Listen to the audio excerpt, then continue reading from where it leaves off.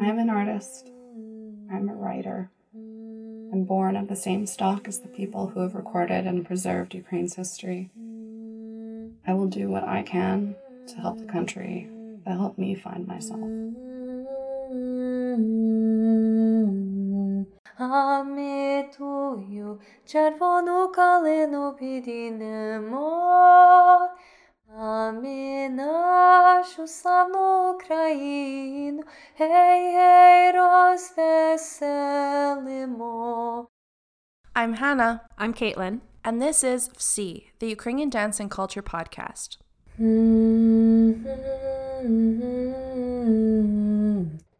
Russia's war against Ukraine is ongoing. The war has brought a roller coaster of emotions for many. We've been frustrated, annoyed, angry, heartbroken, and sad. And in other moments, we've felt hopeful, immense pride and patriotism, and a strong love for Ukraine. Among many standing up for Ukraine, plenty of creatives have been sharing their heart, sharing news, and sharing their support for Ukraine by creating graphics, works of art, writing, music, among other creations. This creative movement has been a way for people to connect with what's happening on a different and deeper level.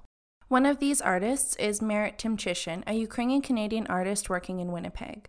We met her through social media and right away felt connected to her.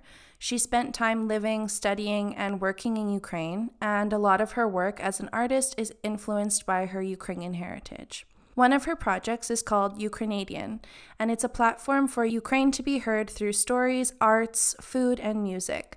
You can learn more on her website and how you can be part of it, and we will continue sharing about it as she builds this project. Shortly after Russia's full-scale war in Ukraine started, Merit posted a personal essay called Too Foreign for Home on her website. It's a really powerful piece, and so much of it resonated with us, so we wanted to share it with our audience. So here is Merit reading her essay. Too Foreign for Home. Reflections on War, Culture, and Courage from a Ukrainian-Canadian perspective. A bomb went off down the street from my apartment, killing an anti-Kremlin journalist a week after I left Kyiv. I broke down crying on a bench not far from Old Town in Lviv, in western Ukraine. It was a blistering morning in July, and I had already managed to have a screaming match in Ukrainian with a taxi driver. I hadn't slept on the overnight train from Krakow, where I had been vacationing with two friends from Winnipeg after a few months of working and studying in the Ukrainian capital. I took my backpack off, sat down, and managed to connect to a local cafe's Wi-Fi. A message from one of my friends popped up with a link to an article about the Kyiv-based journalist. Sharamet's car exploded on the way to host his radio morning show. In the article's photograph, I could see the lecture theater that I passed each day, just a stone's throw away from the iron gate at the entrance to the university flats. The article suggested a remotely detonated device. The native Belarusian was a vocal critic of the Russian government, the Belarusian government, and disgraced ex-president Yanukovych. It was 2 years since the Euromaidan protests. I was just beginning to learn how ignorant and privileged I was. In the West, our news provides a glossy veneer over the mysteries of Eastern politics. The Euromaidan protests quickly became a closed book to the rest of Europe and North America. It was an easy story to write. A protest started by students against a corrupt government. Weeks turning into months of state police violence against journalists and citizens alike. A revolution complete with statues of oppressors toppled and splashed with red. A liberated city, but at the price of nearly 200 heroes. A corrupt leader flees the country, and peace returns to the tumultuous East with a new government.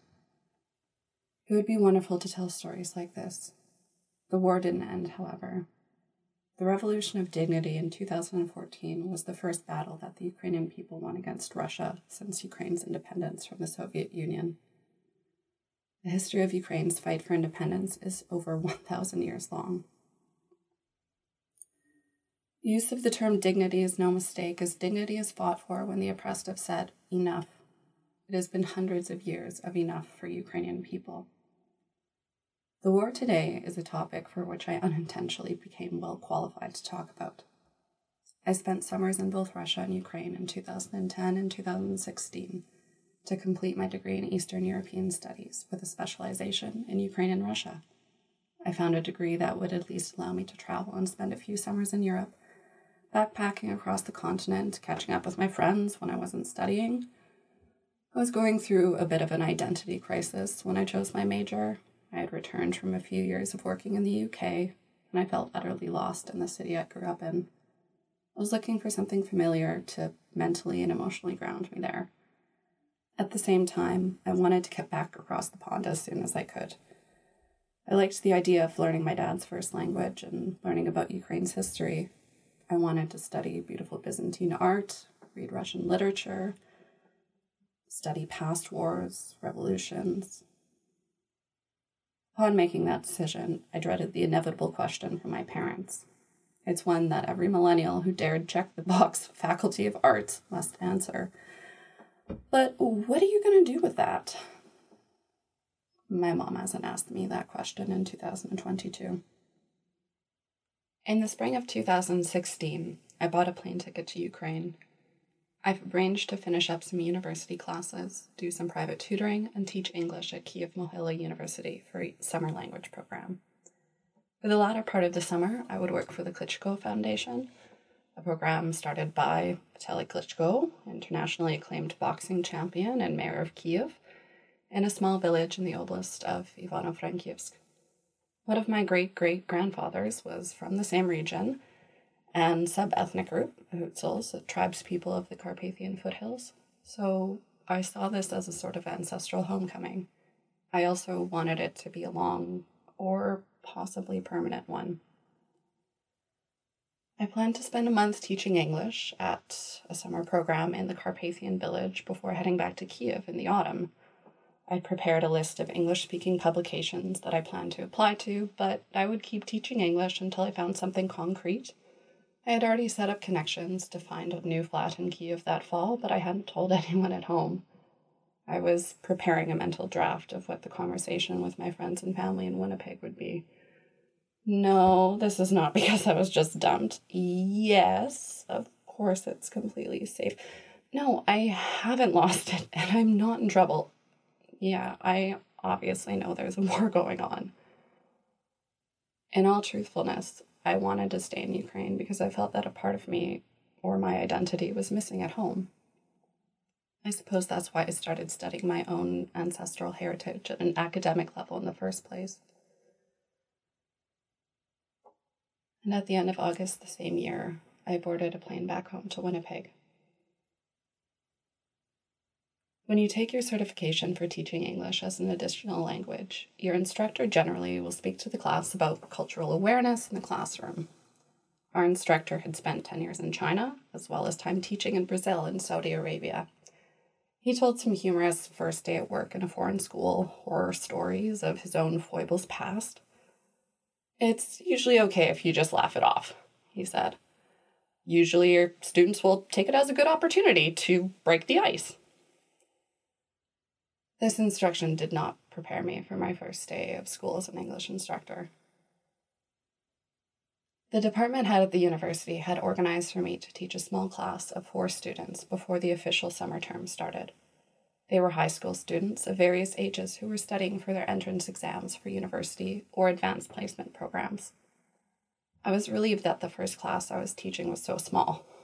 It would be easy to handle, easy to provide lots of student-teacher time, and fewer names to learn. I was told that they already spoke English at a high intermediate level, so my lessons would be focused on reaching a comfortable fluency. These 4 smirking, bright-eyed students filed into my class, quietly speaking in Russian and flashing quick smiles at me. I already loved them. Their personalities were worn on their sleeves. I smiled back and put on my best, albeit nervous, face. After introducing ourselves, I explained that to get comfortable with casual conversation each day, the 4 of them would pick a topic to discuss. I looked around. No one volunteered ideas. The students shrugged at me. Maybe we could talk about something like... I flipped to my notes for class conversation topics. Travel? The students agreed that it would be a good topic, so I prompted them with a question. If you could travel anywhere in the world right now, where would it be? The first two students talked about how they wanted to go to Paris and New York. Yes, definitely New York.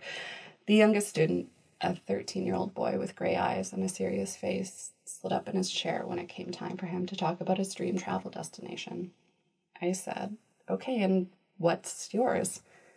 If you could travel anywhere in the world right now, where would it be? The boy glanced up at me and then at his older brother, who was also in the class. He responded, if I could travel anywhere, I would go to my home. Oh, I smiled. Where's home for you? Donbass, he said. We used to have a house in Donetsk. I grew up in rural Manitoba. My mother is French-Canadian and Finnish, and my father is Ukrainian. Rather, he is a second-generation Ukrainian-Canadian. He was born and raised in Manitoba, but lived within a culturally and linguistically Ukrainian community. He didn't speak English until he started school, since the family farm operated in Ukrainian perfectly fine. The village where he grew up, Pine River, is a small pocket of Ukrainian-Canadian people nestled in between hills reminiscent of the Carpathians. It's not far from Dauphin, Manitoba, another historically Ukrainian settlement in the prairies and home to Canada's National Ukrainian Festival. Most Ukrainian Canadians are aware of our own story here. Boats full of people, largely from regions in western Ukraine, were unceremoniously dumped from trains in the middle of the snowy belt of Turtle Island. The Canadians told us, you're going to clear this hard, rocky, and brush-covered land. That's your end of the bargain. That's where you can build. You'll build railways for us, and we'll let you build your strange-spired churches.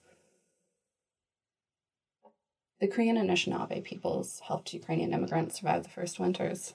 They traded scarves for supplies and food. Ukrainians lived in communities outside of the Anglo-Saxon, English-speaking Protestant realm, and often settled in rural areas. Ukrainians learned the botany of the land from indigenous peoples and were able to build their medicinal knowledge. Because of the largely rural population, this important education within the community allowed the Ukrainian settlers to not only survive the prairie winters, but to also survive common afflictions in a land that they were brand new to. My dad would often joke that he and my uncle knew better than to talk shit at their indigenous peers at the small town bar. He said the kids from the res would give it right back to you in better spoken Ukrainian.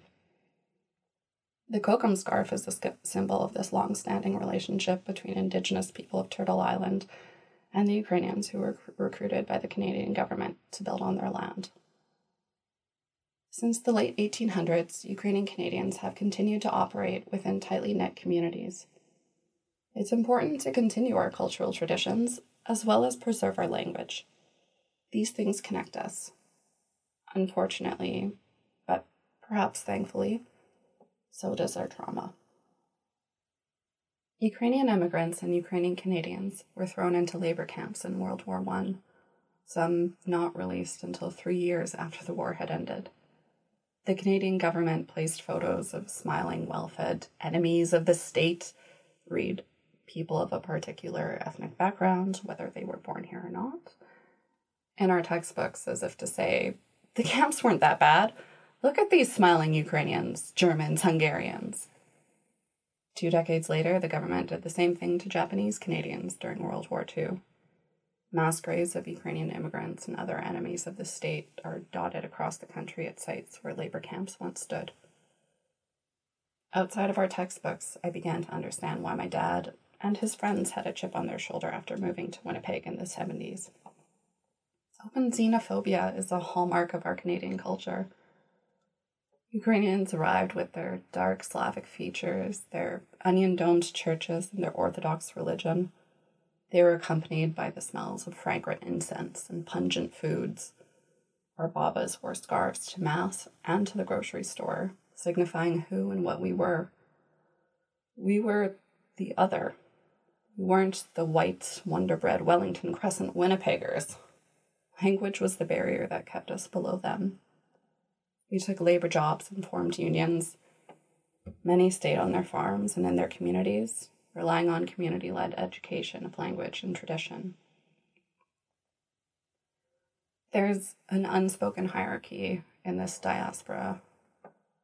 The country, or selo Ukrainians, were below the city Ukrainians, and the city Ukrainians were split into the Orthodox Ukrainians and the Catholic Ukrainians, further splitting into the bank Ukrainians and the labor Ukrainians.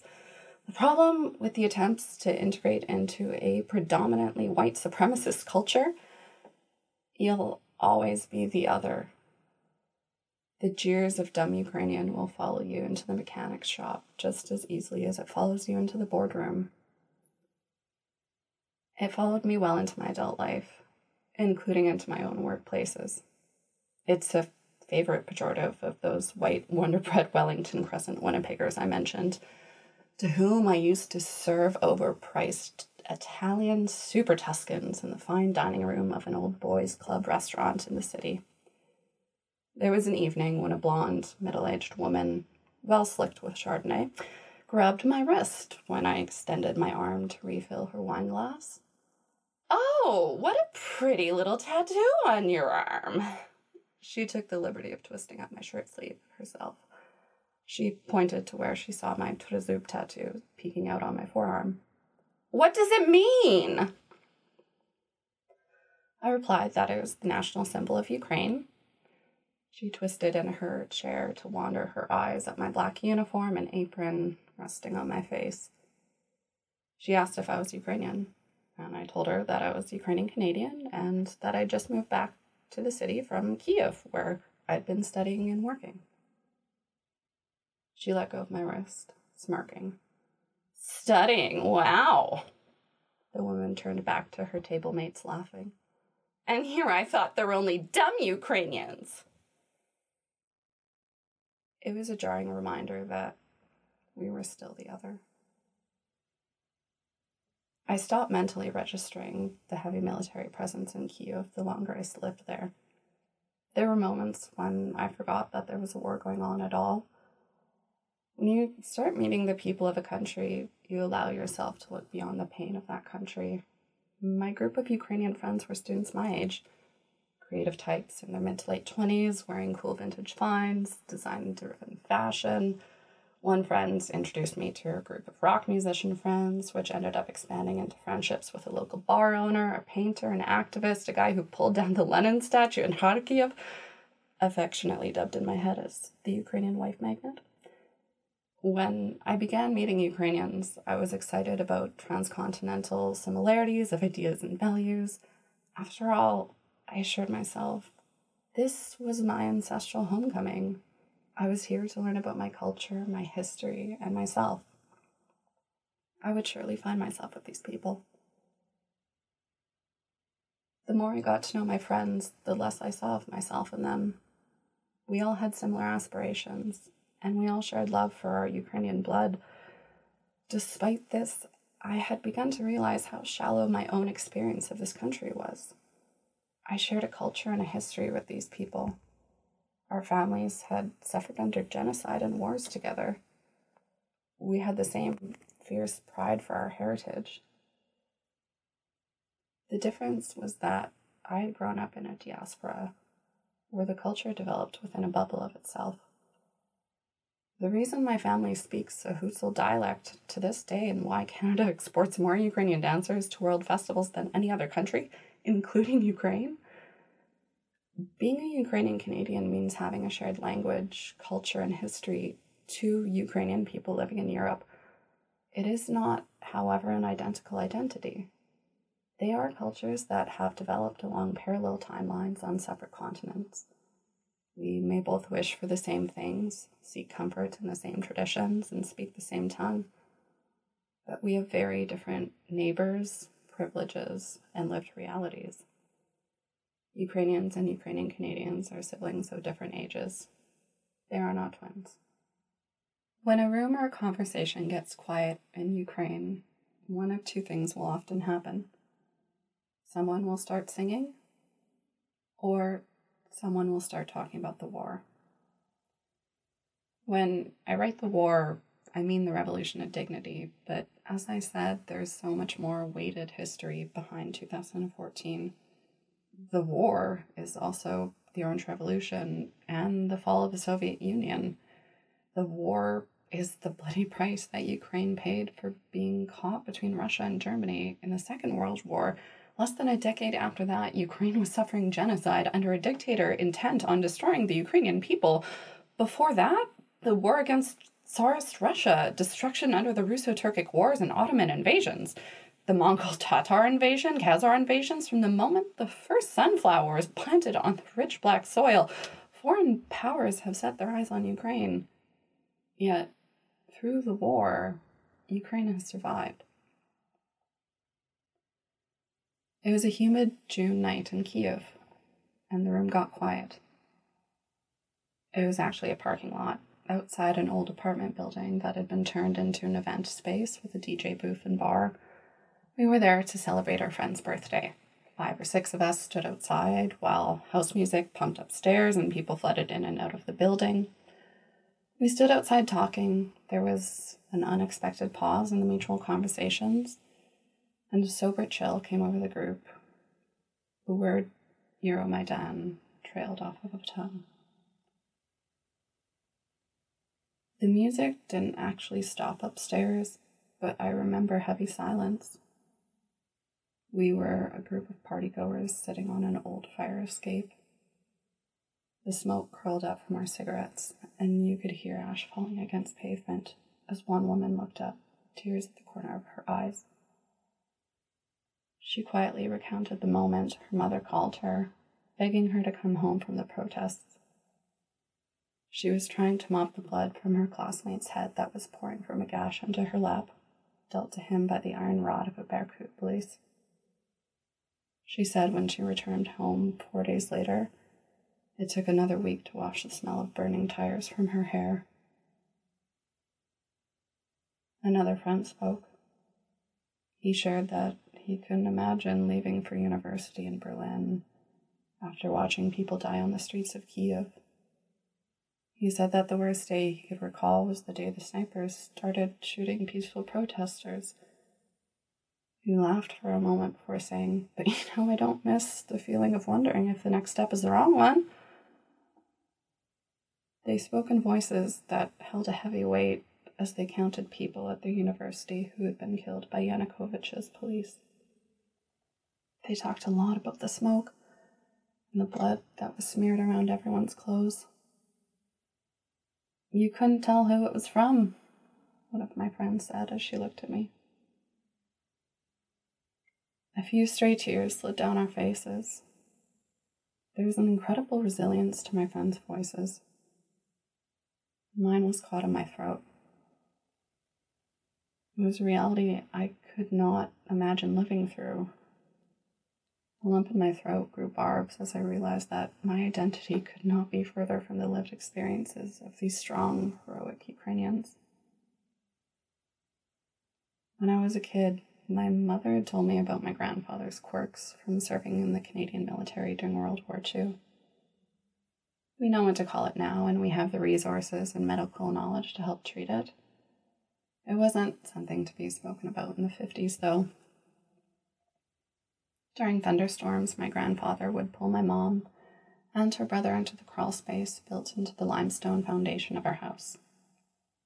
He'd pull out a deck of cards, and they'd play the card game War until the rain stopped.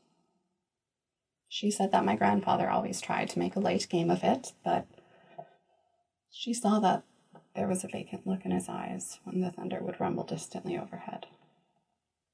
When the room got quiet that night in June, I recognized the look my mom was talking about in my friends' faces. I lived a cozy student work-life balance in Winnipeg. I had enough to pay my tuition and bills. I could afford to travel to Europe for the summer if I pleased. I had a safety net. I had privilege by virtue of where I was born. More importantly, I lived in a country that was very, very far away from Russia and Putin's influence. When I left Kyiv in autumn of 2016, it was because I was burnt out, exhausted, guilt-ridden, and dealing with newly surfaced intergenerational trauma. I had also hardened. I was angrier than ever, frustrated like a wounded animal that lived after it was promised an end to the pain. Why were we the lucky ones? It became my mantra. I breathed it in and out every day, sinking further and further into a spiral of obsessing over dates and timelines of when my ancestors emigrated to different areas of Ukraine and Canada, what they barely escaped or what they didn't. I had such confusion of my identity. These people who were just like me have endured so much. What did I do to deserve to live in such ease? I remember calling my sister on the phone one night from my apartment in Podil, telling her, I've developed a strong sense of patriotism over here. It's hard not to. It feels like home too. I mean, it makes sense for me to be here, right? I just don't know if I can stay. Kiev was a beautiful city that I had fallen in love with. It felt like home, but it also didn't. The didn't was where my courage to stay fell short. I didn't know how to live in this country. I didn't know how to live with the horrors of a dictatorship next door. I didn't know how to watch my friends die. I didn't know how to accept that the next time I left my front door could be my last.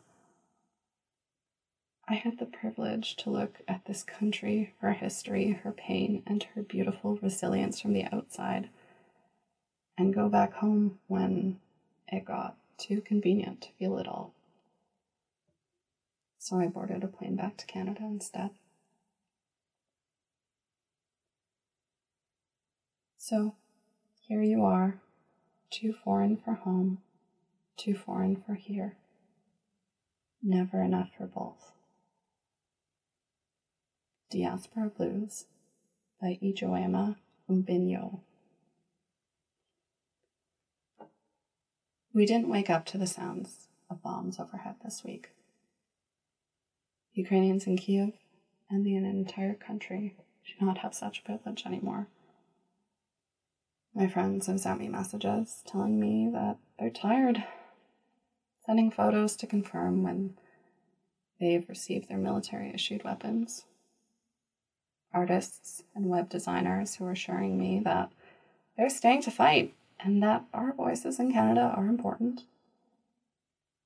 Ex-students of mine have left fashion and film school to head back to Ukraine or to set up lines of contact for refugees. For some, this has been the entirety of their childhoods or teenage years. They are the Ukrainians who have been defending the country for hundreds of years, and they are resilient, but they need our help.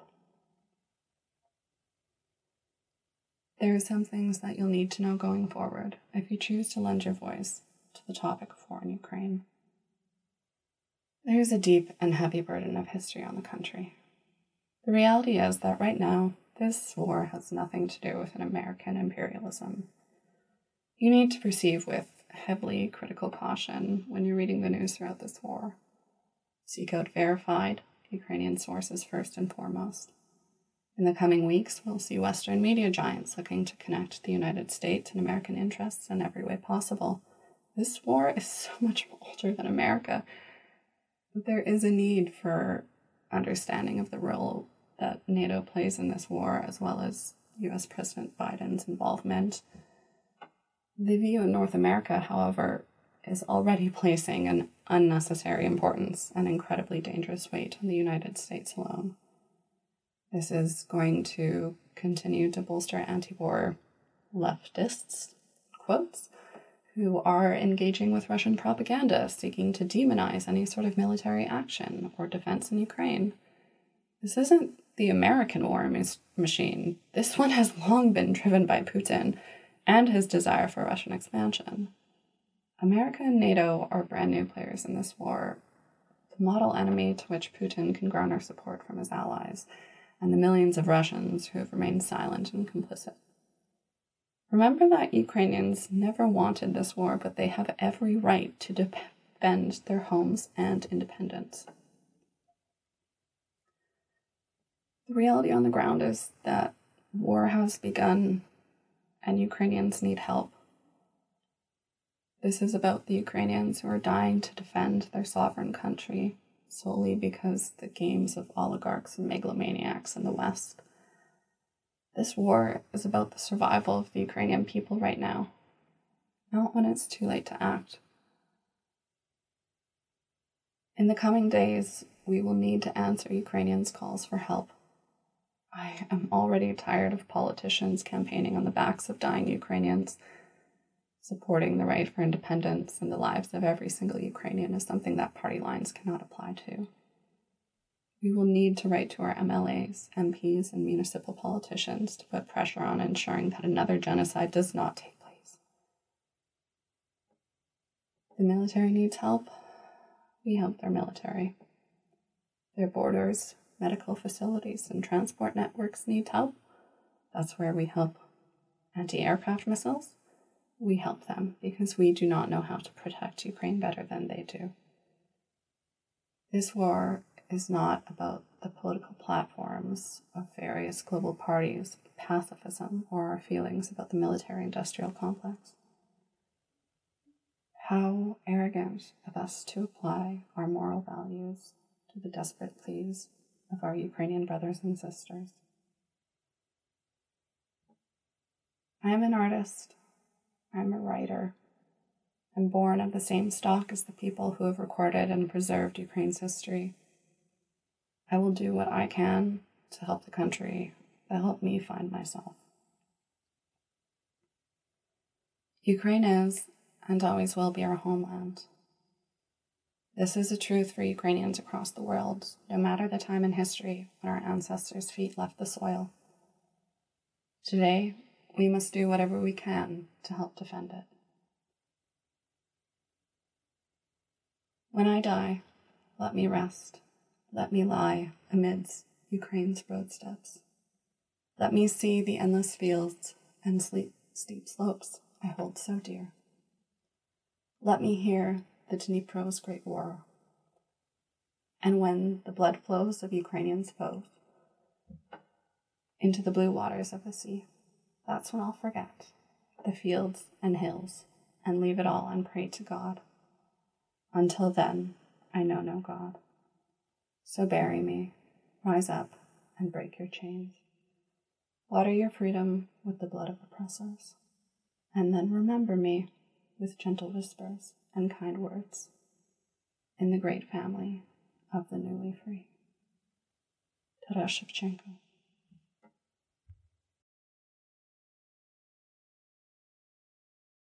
Thanks so much for your words and for taking the time to share your essay with us, Merit. And we will include all the information you need to find out more about her art, her writing on our platforms and in the show notes. Slava Ukraini!